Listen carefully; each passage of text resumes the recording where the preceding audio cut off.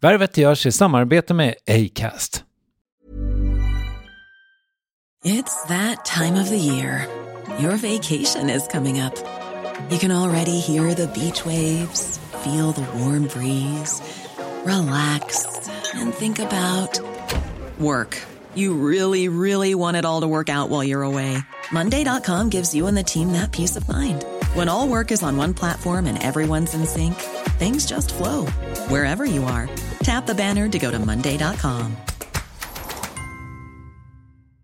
Hey, it's Danny Pellegrino from Everything Iconic.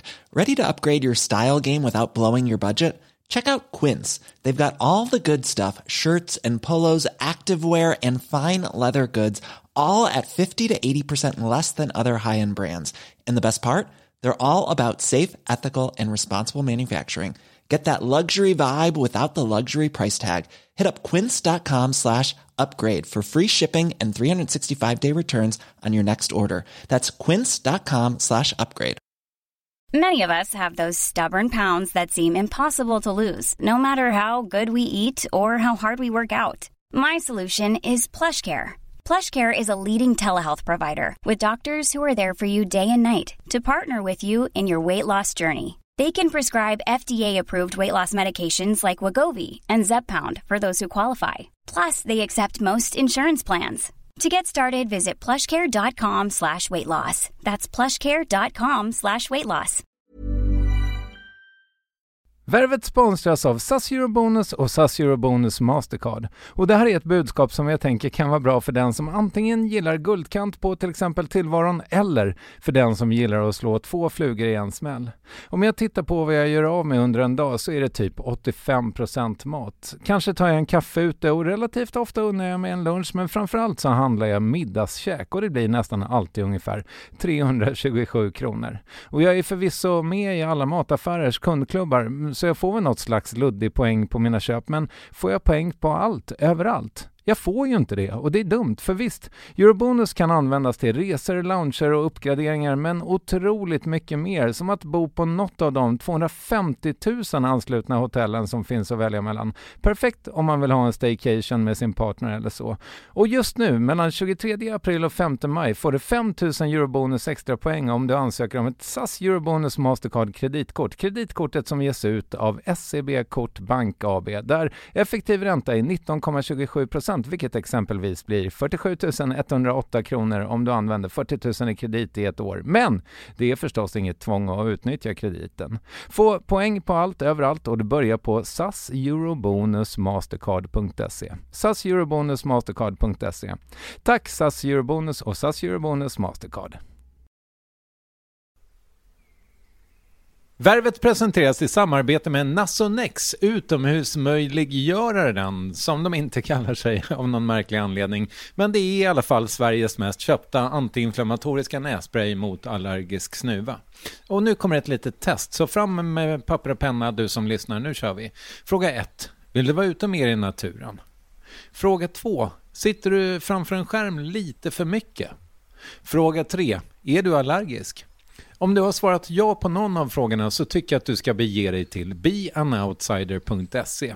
Jag vill för övrigt poängtera att Nasonex nässpray är ett receptfritt läkemedel från 18 år för behandling av symptom vid säsongsbunden och perenn allergisk snuva.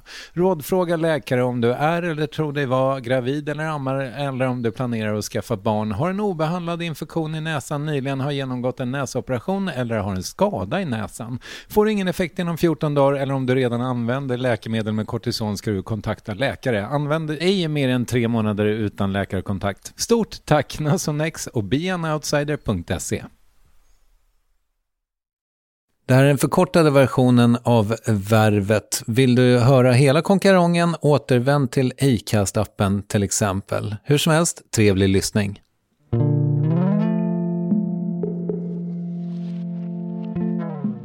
När jag gjorde dokumentären om Utöja, som jag är jättestolt över och som jag tycker jättemycket om, så släpptes den 22 juli. Och liksom, då var jag glad för den 22 juli och 23 juli och 24 juli. Och 25 juli började jag stressa och tänkte, vad faro ska jag göra nu?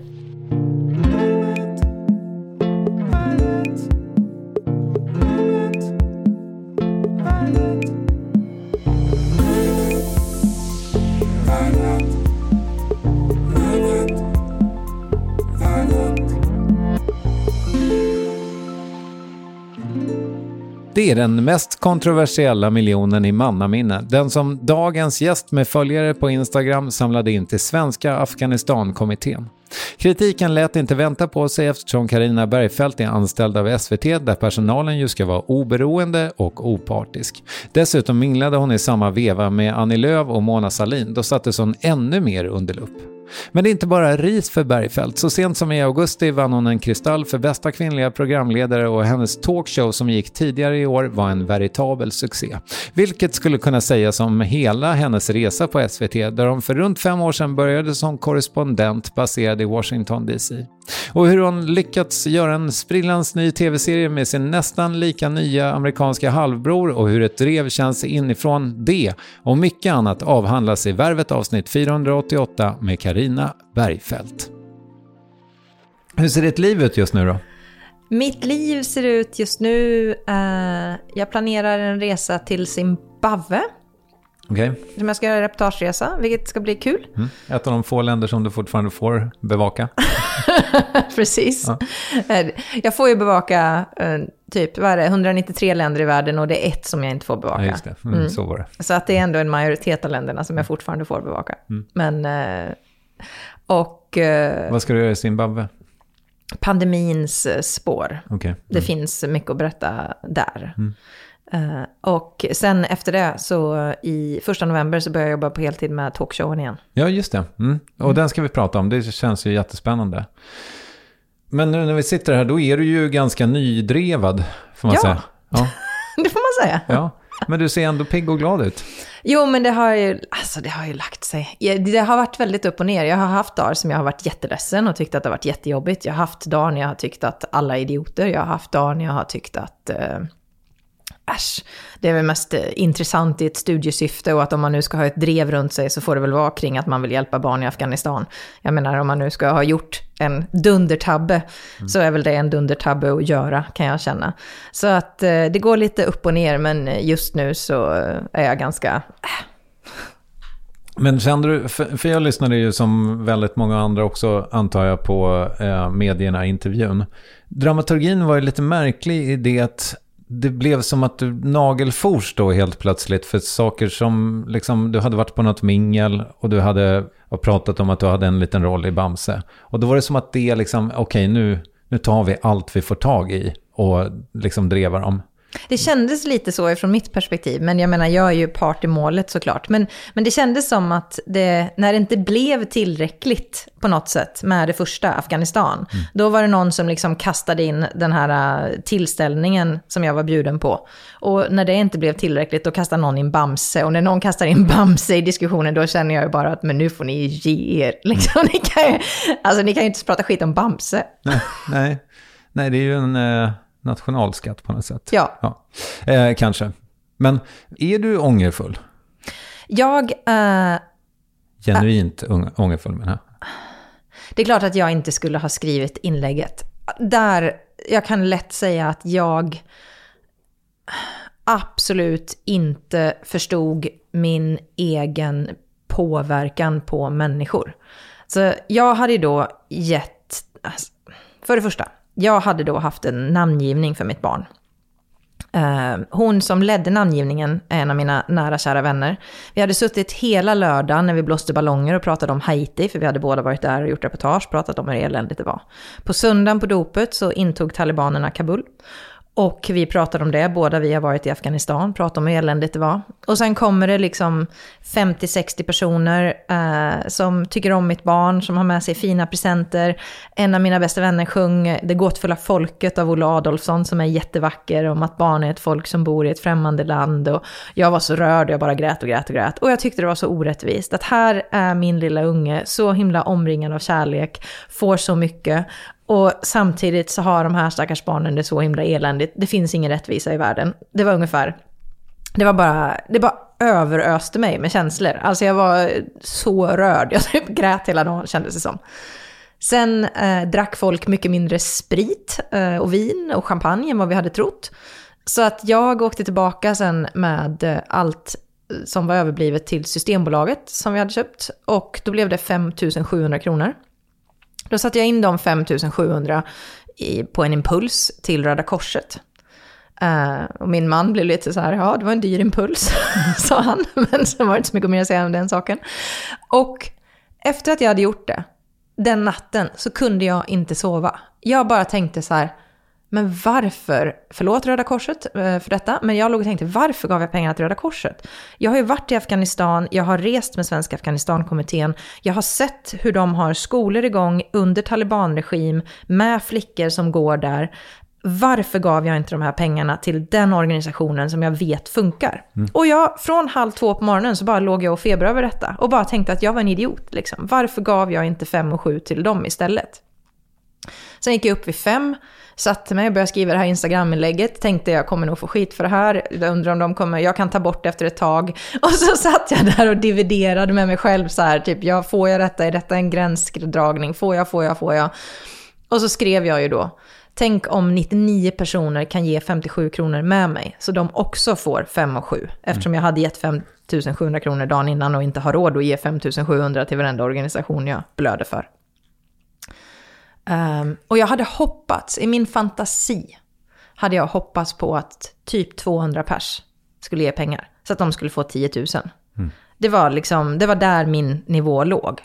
Det blev 24 000 människor som gav pengar, över 1,5 miljon. Det är ju helt otroligt. Och det hade jag verkligen inte räknat med. Så jag menar, är jag genuint ångerfull att 1,5 miljon kronor har gått till barn i Afghanistan? Nej, det är naturligtvis inte. Men är jag genuint ångerfull att jag ställde till det för mig och skrev ett inlägg jag inte borde ha gjort som gjorde att SVT hamnade i en jobbig situation? Ja, det är jag. Okay. Och där läste jag en kolumn av någon person som sa att jag kan inte känna de två känslorna för att då är jag inte genuint ångerfull. Och för mig blir det så märkligt att det är klart att jag kan känna båda de två sakerna. Det är klart att jag kan känna att fasen vad jag tabbade mig där. Jag skulle inte ha gjort det där. Och samtidigt känna att tänk vad sjukt att det satt 24 000 personer och kände någonting liknande det jag kände. Att fy fasen vad eländigt det här är. Vad kan man göra? Jag vill göra någonting. Jag vet bara inte vad. Och så kommer en liten lösning här. 57 spänn, en liten summa. De kände någon form av hopp. De kände att de hjälpte till. Det är klart jag kan känna båda de två känslorna, tycker jag. Men det tycker inte alla. Nej, men det är ju lite orsak och verkan. Du gillar verkan men inte orsaken då? Ja. Ja, okej. Ja, det får man väl göra. Ja. Ett fritt land. Ja. Men samtidigt så kan jag tycka, du som ju då enligt utsago har gått etikkursen på SVT. Hade det varit i Musikhjälpen, då hade det inte blivit någon storm överhuvudtaget. Hade det varit för Radiohjälpen, hade det blivit samma commotion då? Ja, och där har det varit väldigt otydliga regler på SVT. Där fick jag en kurs nu av reportern i medierna, Erik Petersson. För han hade ju då tagit reda på detta. Journalister på till exempel Nöje på SVT får göra reklam för Musikhjälpen eller för Radiohjälpen. Journalister på nyheterna får inte göra reklam för Radiohjälpen. Okay. Så att jag hade inte fått göra detta där heller. Men det är klart att det blir märkligt att 3 dagar senare så startar SVT en insamling till exakt samma organisation via Radiohjälpen. Men jag då får själv för det. Men jag köper ju att jag bryter mot reglerna. Jag köper att det innebär en konsekvens. Jag har fått ett straff och jag fick ett ganska hårt straff, tycker jag. I och med att jag vill åka till Afghanistan. Jag får inte åka till Afghanistan nu. Inte i SVT:s regi i alla fall. Nej, och i och med att jag är fastanställd på SVT så... Ja, du hade ju kunnat åka dit privat kanske. Ja, fast jag vet inte om man ska åka till Afghanistan privat. Jag tror inte det, nej. Men hur mycket påverkar det här, förutom då att du inte kan åka dit som du hade planerat? Hur mycket påverkar det? Nej, egentligen inte så mycket. Jag menar, alltså jag har, tycker jag, 2 bra chefer. De pratade med mig, de sa till mig att du får inte göra så här, du har brutit mot reglerna, och jag sa att jag förstår det, jag är ledsen för det. Och de sa du får det här straffet. Och jag sa okej, accepterar. Och de sa du har förstått att du inte ska göra så här igen. Ja, sa jag, det har jag förstått. Och sen var vi liksom färdiga med varandra. Och det där är ju någonting fortfarande väldigt nytt för mig. Att liksom, jag gör fel. Och sen så pratar jag med den personen som jag på något sätt har felat. Och vi kommer till en dialog. Och sen så är det på något sätt över. Alltså det är ju ett väldigt fint och bra sätt att hantera konflikter som jag inte är van vid. Och som jag inte har lärt mig någonsin i min uppväxt. Det var väl därför också som jag tyckte att det var lite så här märkligt att andra människor var så arga att vi löste det på typ ett bra sätt. Att det fanns SVT-kollegor som gick ut och var upprörda över att det inte var tillräckligt med reprimander, att de inte skällde på något sätt tillräckligt på mig, eller att jag inte var tillräckligt mycket så här risa min egen rygg och bad om ursäkt. Utan att vi hade ju löst det, jag och mina chefer hade löst det. De skickade ut ett sånt här alla-mail till alla på utriket och berättade att det här var dumt, bla bla bla. Men att det inte räckte för vissa människor, utan att de ville ha mer av det här liksom offentliga spöstraffet. Och jag kommer ifrån en familj där det var mycket värre.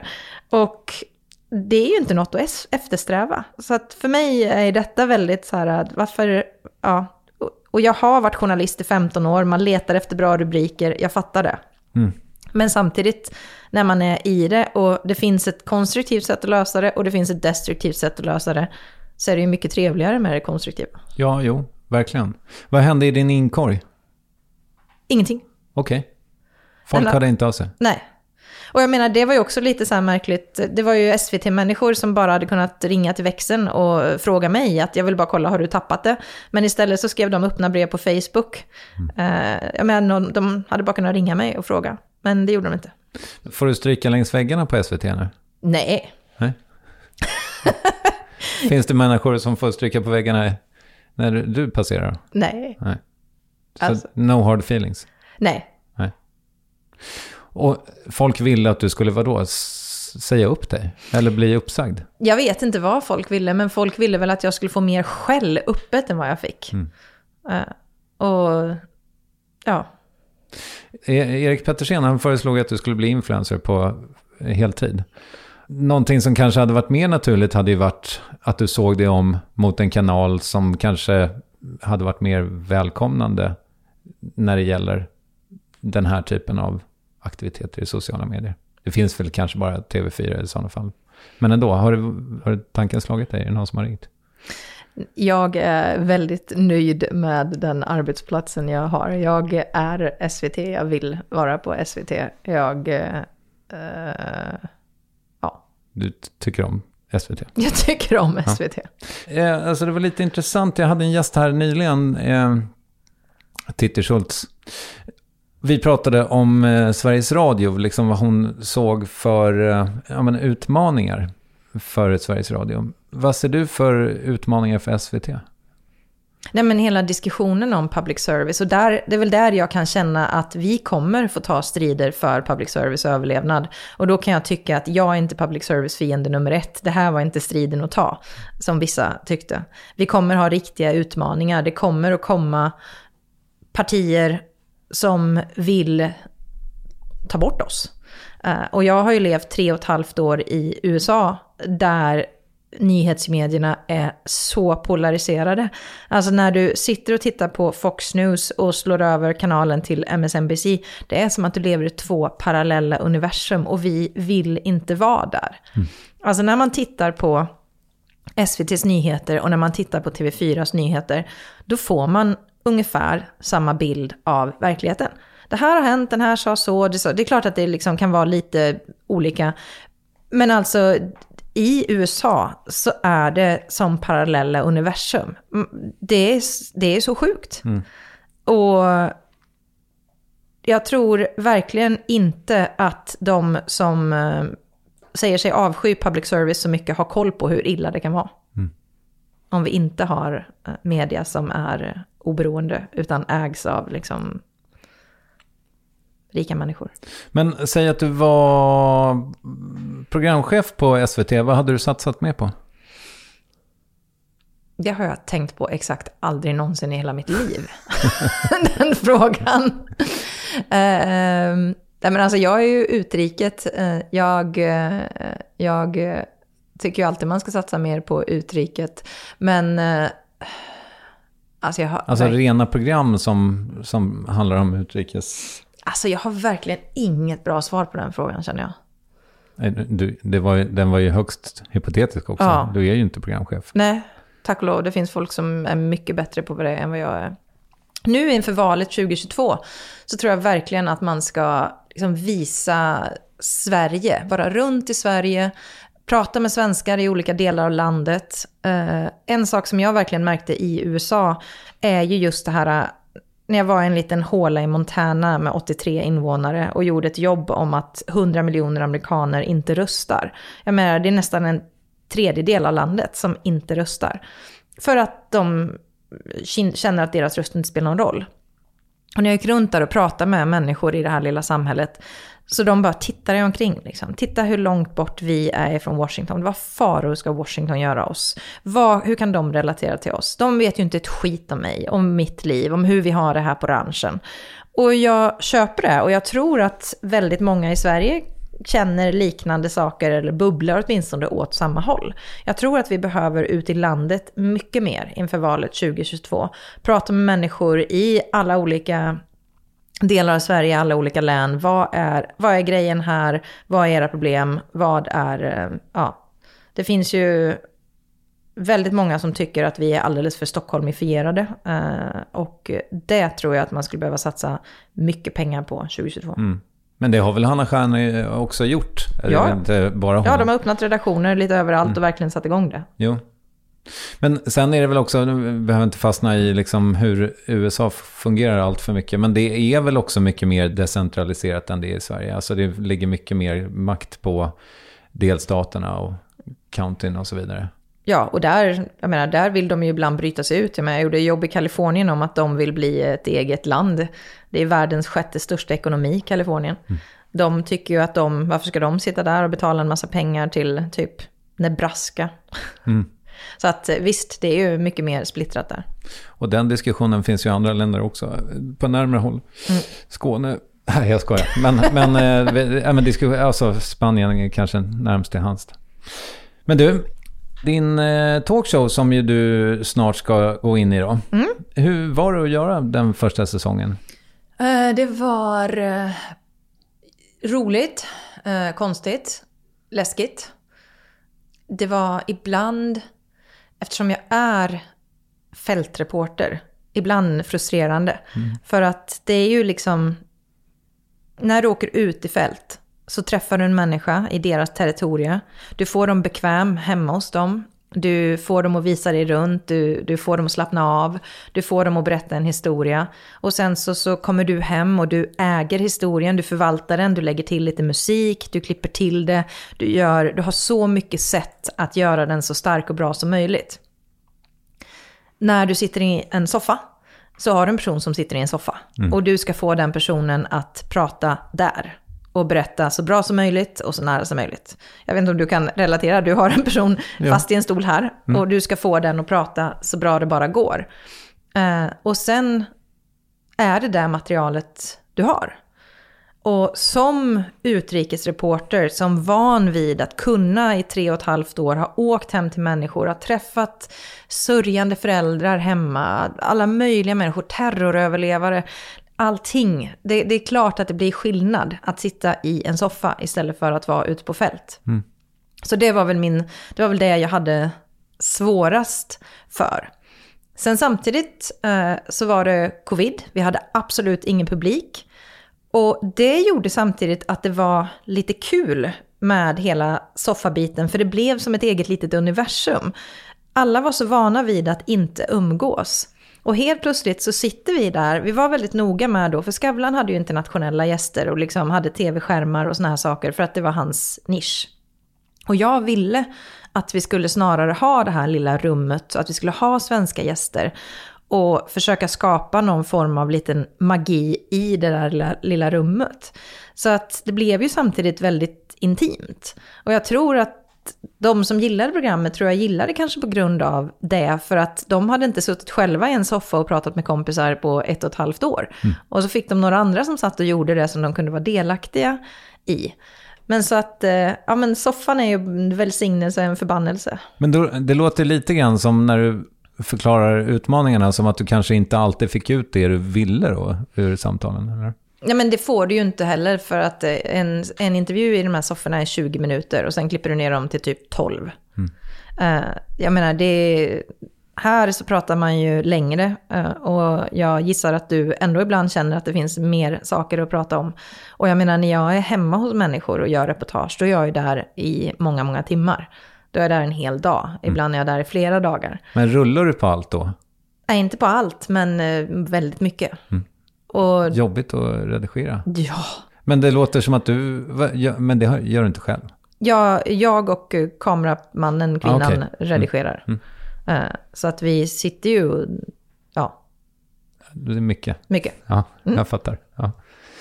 Så ja, jag förstår. Så det var lite pros and cons med att flytta in i de blanka golvens landskap. Så ja, precis. Ja. Sen är det ju en ära, allt det där. Jag var nervös över tittarsiffrorna. De blev jättebra. Det var väldigt kul.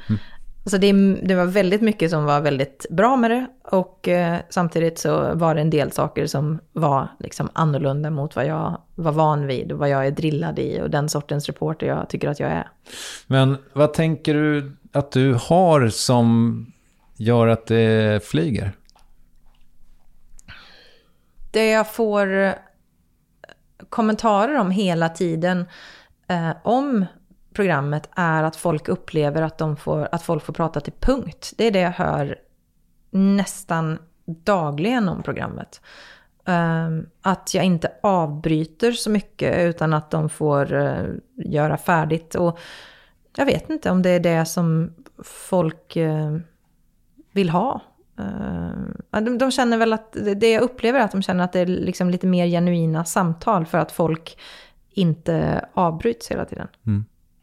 Så den egenskapen som du har då i sådana fall... Är att jag håller tyst. Ja, exakt. Det kan inte bara vara det. Nej.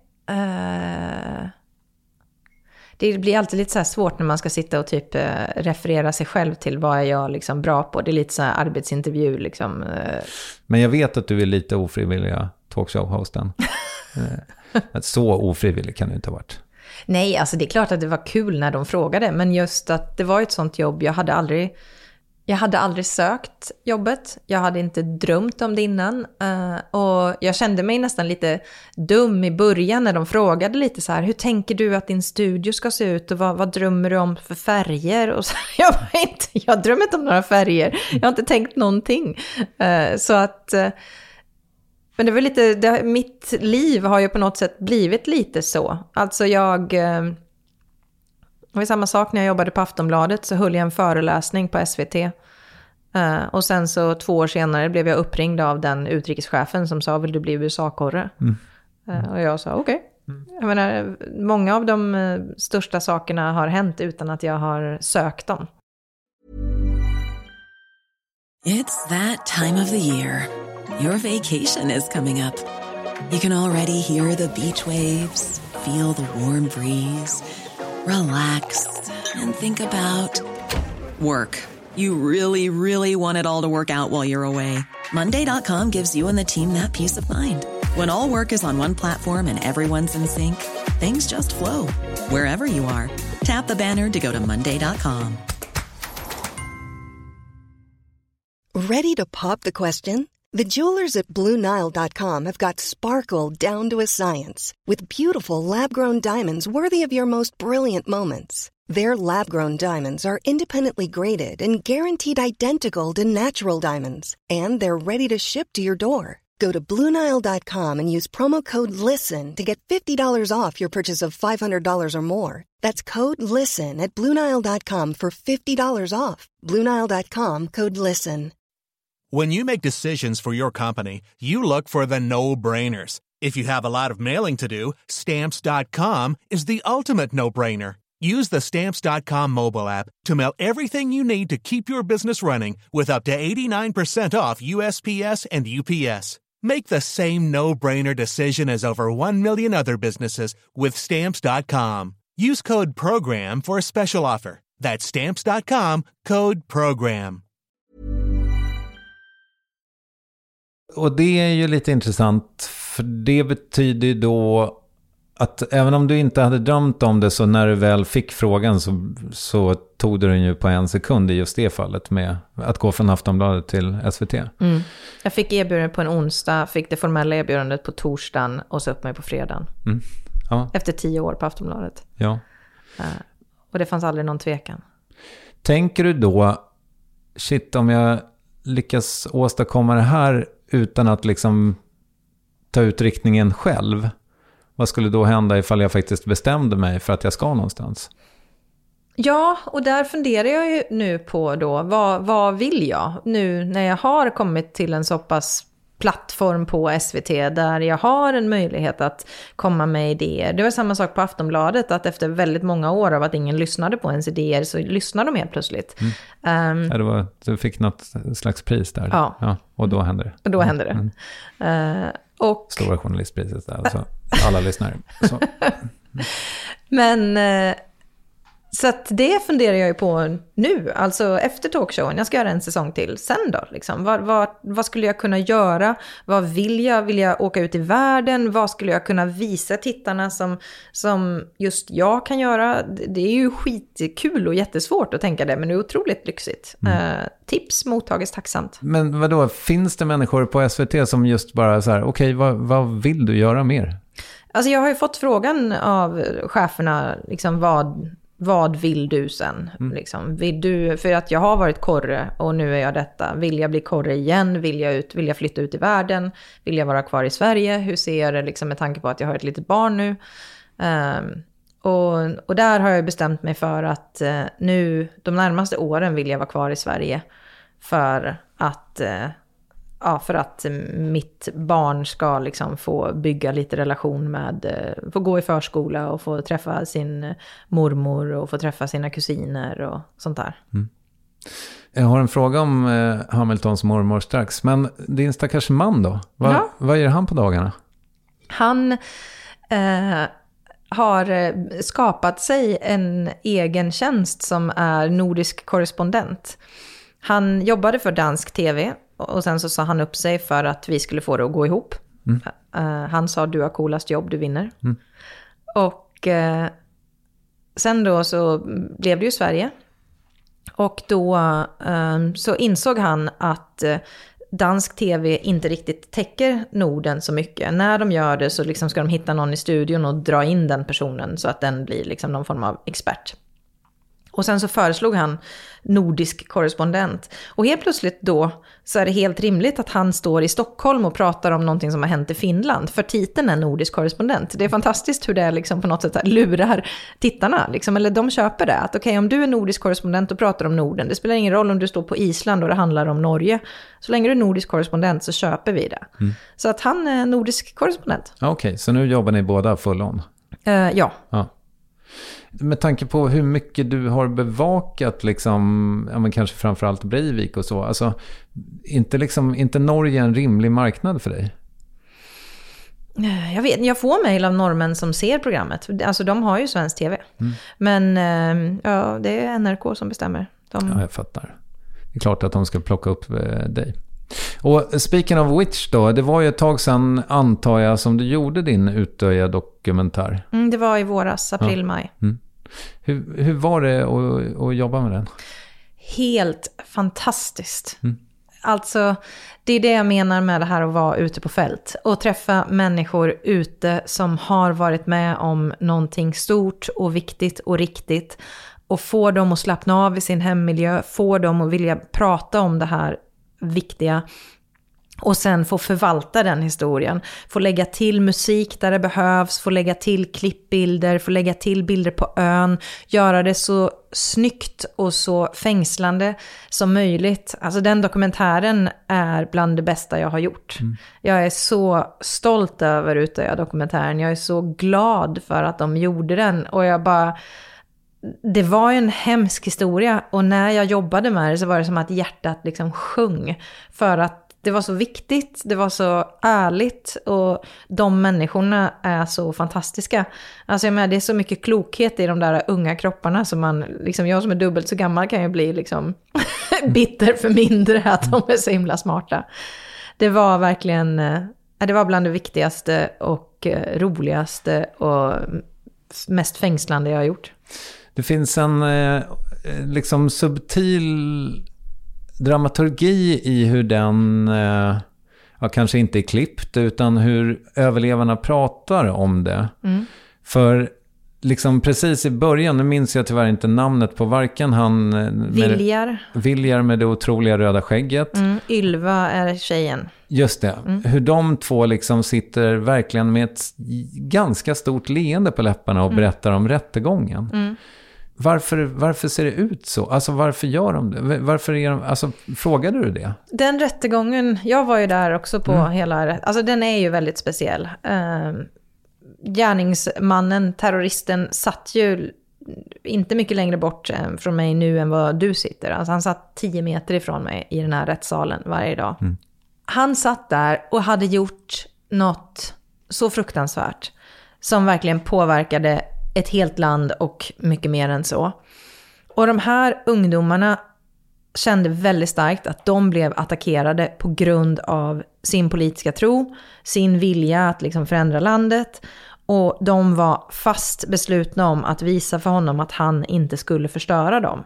Och jag tror att de fortfarande 10 år senare känner sig väldigt stolta över hur de agerade. Ylva var alltså 14 år. Hon var ju den yngsta av alla som vittnade. Hon var skjuten 5 gånger. Och sitter där öga mot öga med den här människan och berättar vad han gjorde mot henne. Och Viljar hade också en helt otrolig historia. Och de bara gör det för att de tror att det är viktigt. De känner att de vill att han ska höra det. Det är lika mycket till honom som till världen.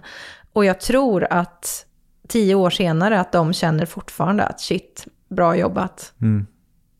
Ja, precis. Och sen är det ju intressant just med Viljar kanske. Nu kanske det blir abstrakt för alla som inte har sett den då. Men, det är ju, men den finns på SVT Play, så titta på den är jättebra. Ja, verkligen. Gör det.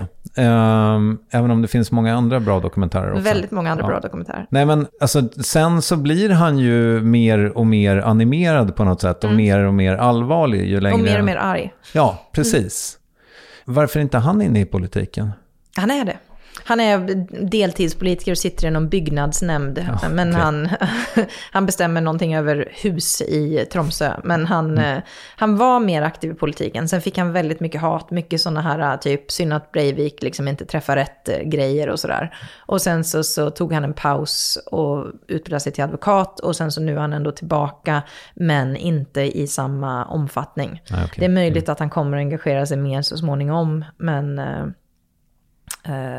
nej men, och det var väl det som blev en sån, inte käftsmäll, men så viktigt för mig med den här dokumentären.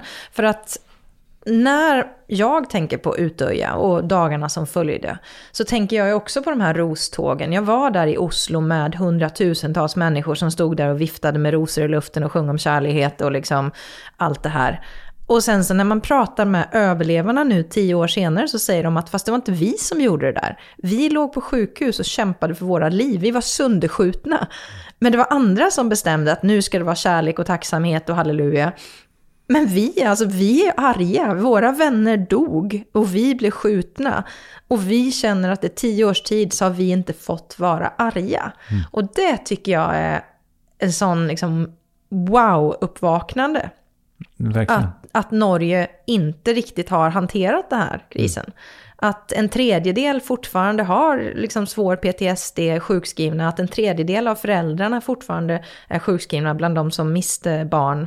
Alltså det är så många människor som inte har kommit över det här av förklarliga skäl. För man kommer ju inte, jag menar, hur kommer du över att du förlorar ett barn? Det gör du inte, du lär dig bara att leva med det. Men det var en mamma jag pratade med nu på 10-årsdagen som sa till mig så här, att hon sa, vet du att när jag såg en undersökning, vad tänker du på när du hör 22 juli? Och en majoritet svarade roståget.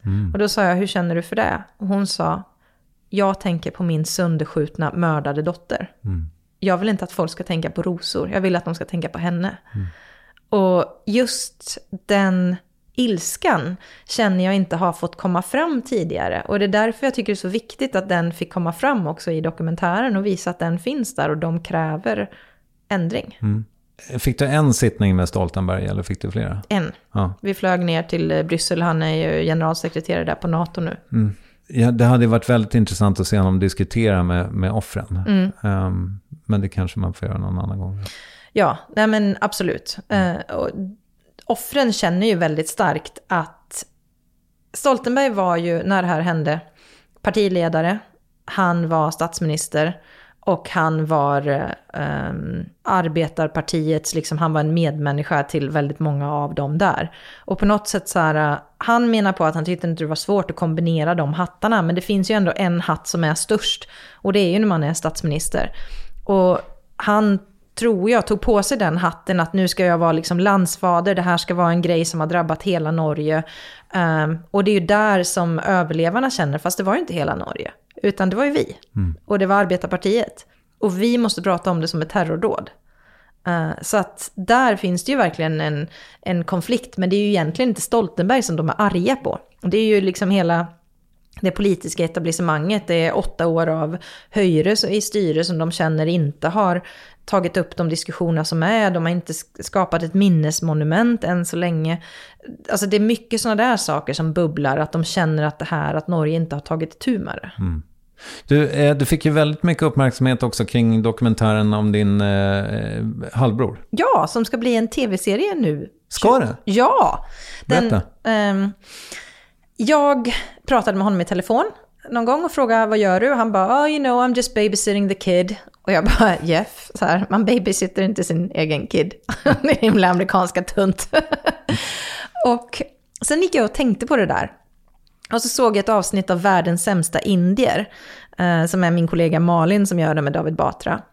Och så började jag tänka på Jeff. Och så tänkte jag på att David Batra åker dit och är lite så här, liksom alltid lite så här, äckligt och konstigt och liksom, så. Medan Jeff är ju så mycket så här dunderamerikansk, självsäker, tar över rummet, älskar att prata. Och jag bara tänkte att han skulle ju tycka att han skulle vara världens bästa svensk. Om han gav sig fasen på det så skulle han bli världens bästa svensk. Och så började jag fundera på det här med olikheter med Sverige och USA. Vår militär, deras militär. Vår föräldraledighet, deras föräldraledighet. Och så gick jag till en chef och bara sa, vad tror du om det här? Och den chefen gillade idén, skickade mig vidare till en annan chef som skickade vidare mig till en annan chef. Och sen så, som det är på SVT, mycket chefer. Och sen till slut så satt jag med 2 stycken produktutvecklare som gick igång jättemycket på den här idén. Och då ringde jag Jeff och sa, vill du vara med i svensk tv? Och han hade exakt 2 veckors semester på specifika datum med att han är militär, som var 6 veckor senare. Så att det var liksom bara puff, kasta ihop där. Så de drog in ett produktionsbolag och bara sen så tog vi alla idéer vi kunde komma på och liksom kastade ihop då, liksom att det här är ditt land, Jeff ska komma hit och typ testa att vara svensk. Och vi gjorde det i somras och det var sjukt roligt. 3 veckor har vi rest runt och ifrån typ Gnosjö till Arvidsjaur till vi har firat midsommar, simmat Vansbrosimmet, visat mitt barndomshem med ganska eländiga minnen. Verkligen så här, det är en kombination av hur är det att hitta ett syskon i vuxen ålder, vilket väldigt många människor kan relatera till. Sen råkar mitt syskon vara amerikan. Hur är det för en amerikan att komma till Sverige med sina amerikanska ögon och se på oss? Vad är konstigt? Vad är roligt? Och hur är det för oss att liksom, lära känna den här människan? Så att jag är väldigt nyfiken på hur det kommer att bli. Vi typ bråkar en gång framför kameran om typ svensk våldtäktsstatistik av alla stackars ämnen att bråka kring. vi tar med honom till en könsneutral förskola. Vad hade han emot den? Han tyckte att vi inte var feminister. Han tyckte att vi var hycklare som kallar oss feminister när vi har så dålig statistik över fällda våldtäktsdomar. Okay. Och då så sa jag att ni har sämre i USA. Och han bara, men nu jämför du sopor med sopor. Och jag sa, my garbage is nicer, cleaner than your garbage. Typ.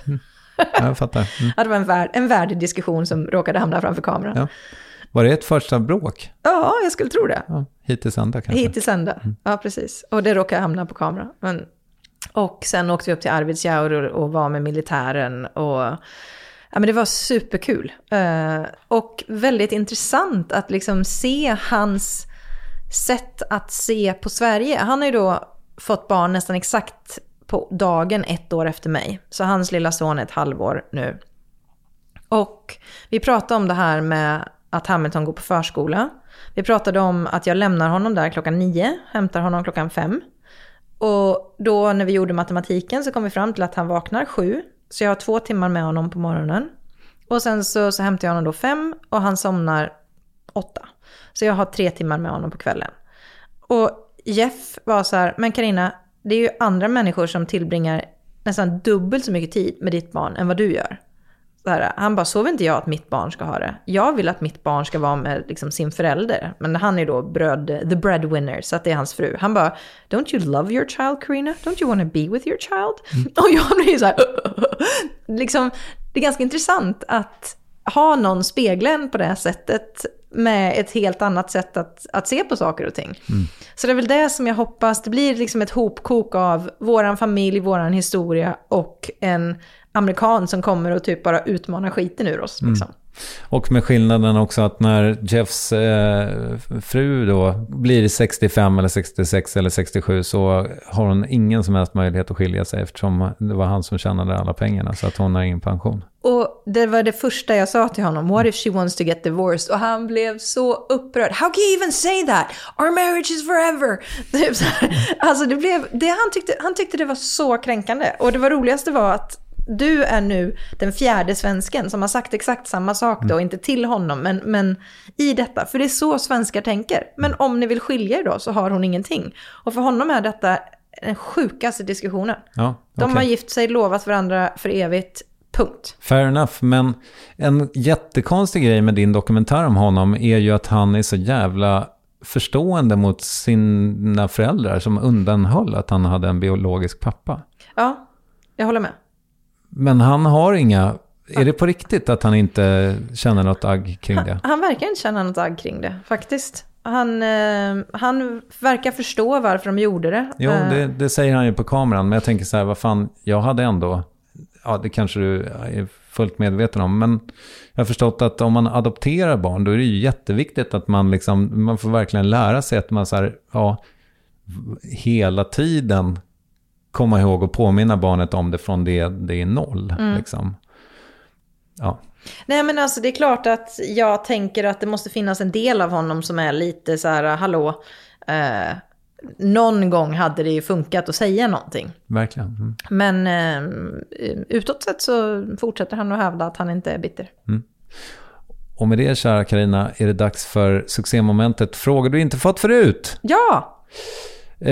Och nu börjar vi med något slags associations eller jag vet inte vad jag ska kalla det.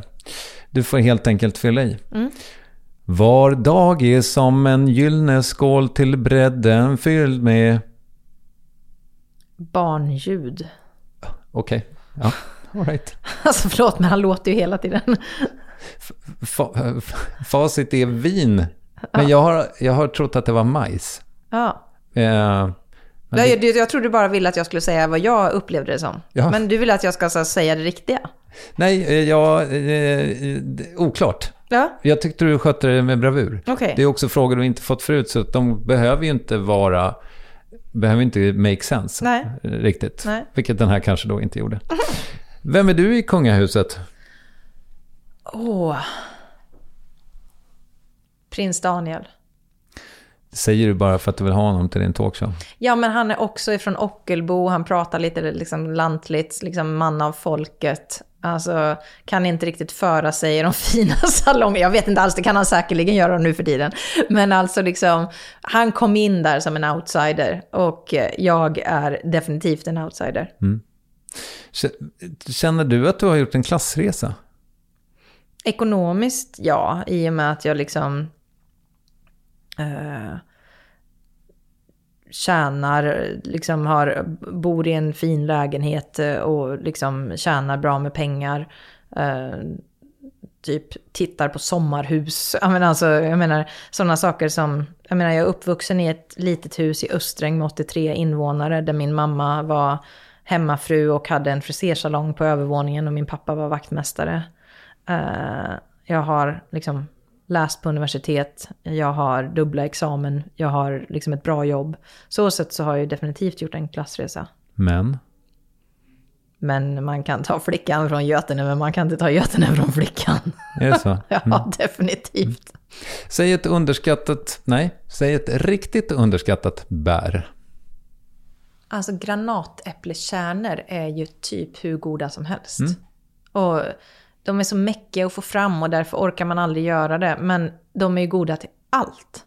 Sallader, liksom efterrätter, kött, liksom fetaoströra ihop med granatäpplekärnor är ju hur gott som helst. Man kan pressa lite apelsin i också och gegga runt. Gud, det är så gott. Alltså granatäpplekärnor. Inte säker på att det är ett bär, men vi låter det passera. Du, innan jag släpper iväg dig, vad vet du om din framtid? Jag vet att jag ska till Zimbabwe i oktober. Det ska bli roligt. Jag vet att... Nej, alltså eftersom att jag tror att jag kommer dö tidigt så är det inte mycket mer jag vet. Ibland tänker jag att jag kommer dö i Zimbabwe och så tänker jag att det är tråkigt för då kommer jag missa Hamilton igen. Jag tänker väldigt mycket på att jag ska dö just nu. Ja, men varför gör du det? Jag vet inte. Är inte det någon sån här föräldragrej? Kanske, men sluta med det. Ja, jag ska göra mitt bästa. Ja, gå till en KBT-terapeut. Ja. Nu när du har fått så mycket coaching från SVT eftersom du har gjort bort dig så kanske du kan be om en... Ja, jag kan säga det. Jag behöver en KBT-terapeut nu. En terapitimme eller 2. Ja. Du, Carina Bergfeldt, det var otroligt trevligt att träffa dig. Ja, men detsamma. Vi ses om 5 år igen. Låt oss. Är det en kolchos eller en sovchos? Båda. Okej. Jag tror att den ena är 5 år och den andra är 10. Men skit i det. Vi får googla. Tack för idag. Jag hade ingen aning så att jag bara whatever. Yes, Carina Bergfeldt. Och jag sa lite fel om när hennes talkshow sändes. Jag hoppas att det inte förstörde din lyssningsupplevelse. Något som inte förstört någonting för mig är den otroliga responsen på min bok som funnits ute i en vecka nu. Törst heter den. Jag har fått mejl, jag har fått DM på Instagram och ni har skickat glada tillrop på alla sätt och vis. Till och med pratat om den med mig på gatan. Och tack för det! Har du missat det här och vill veta mer, kolla gärna i din poddapp i avsnittsbeskrivningen så finns det en länk till hur du kan lägga vantarna på ett ex av Törst. Med det tackar jag för idag, eller vi. Och med vi menar jag även Acast, Carl Birgersson och Saga Markula. Kristoffer Triumf heter jag. På återhörande när du vill eller senast på måndag. Hej då!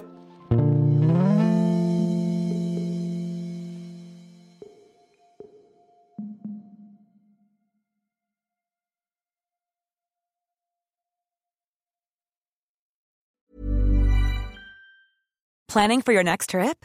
Elevate your travel style with Quince. Quince has all the jet-setting essentials you'll want for your next getaway, like European linen, premium luggage options, buttery soft Italian leather bags, and so much more. And is all priced at 50 to 80% less than similar brands.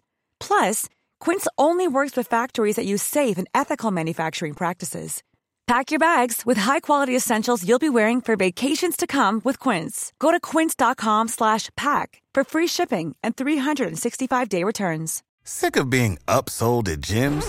My guy, you're currently a base member. For $90 more, I can upgrade you to our Shred membership. For $130 more, you'll be a Swole member. And for just $300 more, you'll reach Sweat Platinum. At Planet Fitness, you'll get energy without the upsell. Never pushy, always free fitness training and equipment for every workout. It's fitness that fits your budget. Join Planet Fitness for just $1 down and $10 a month. Cancel anytime. Deal ends Friday, May 10th. See Home Club for details.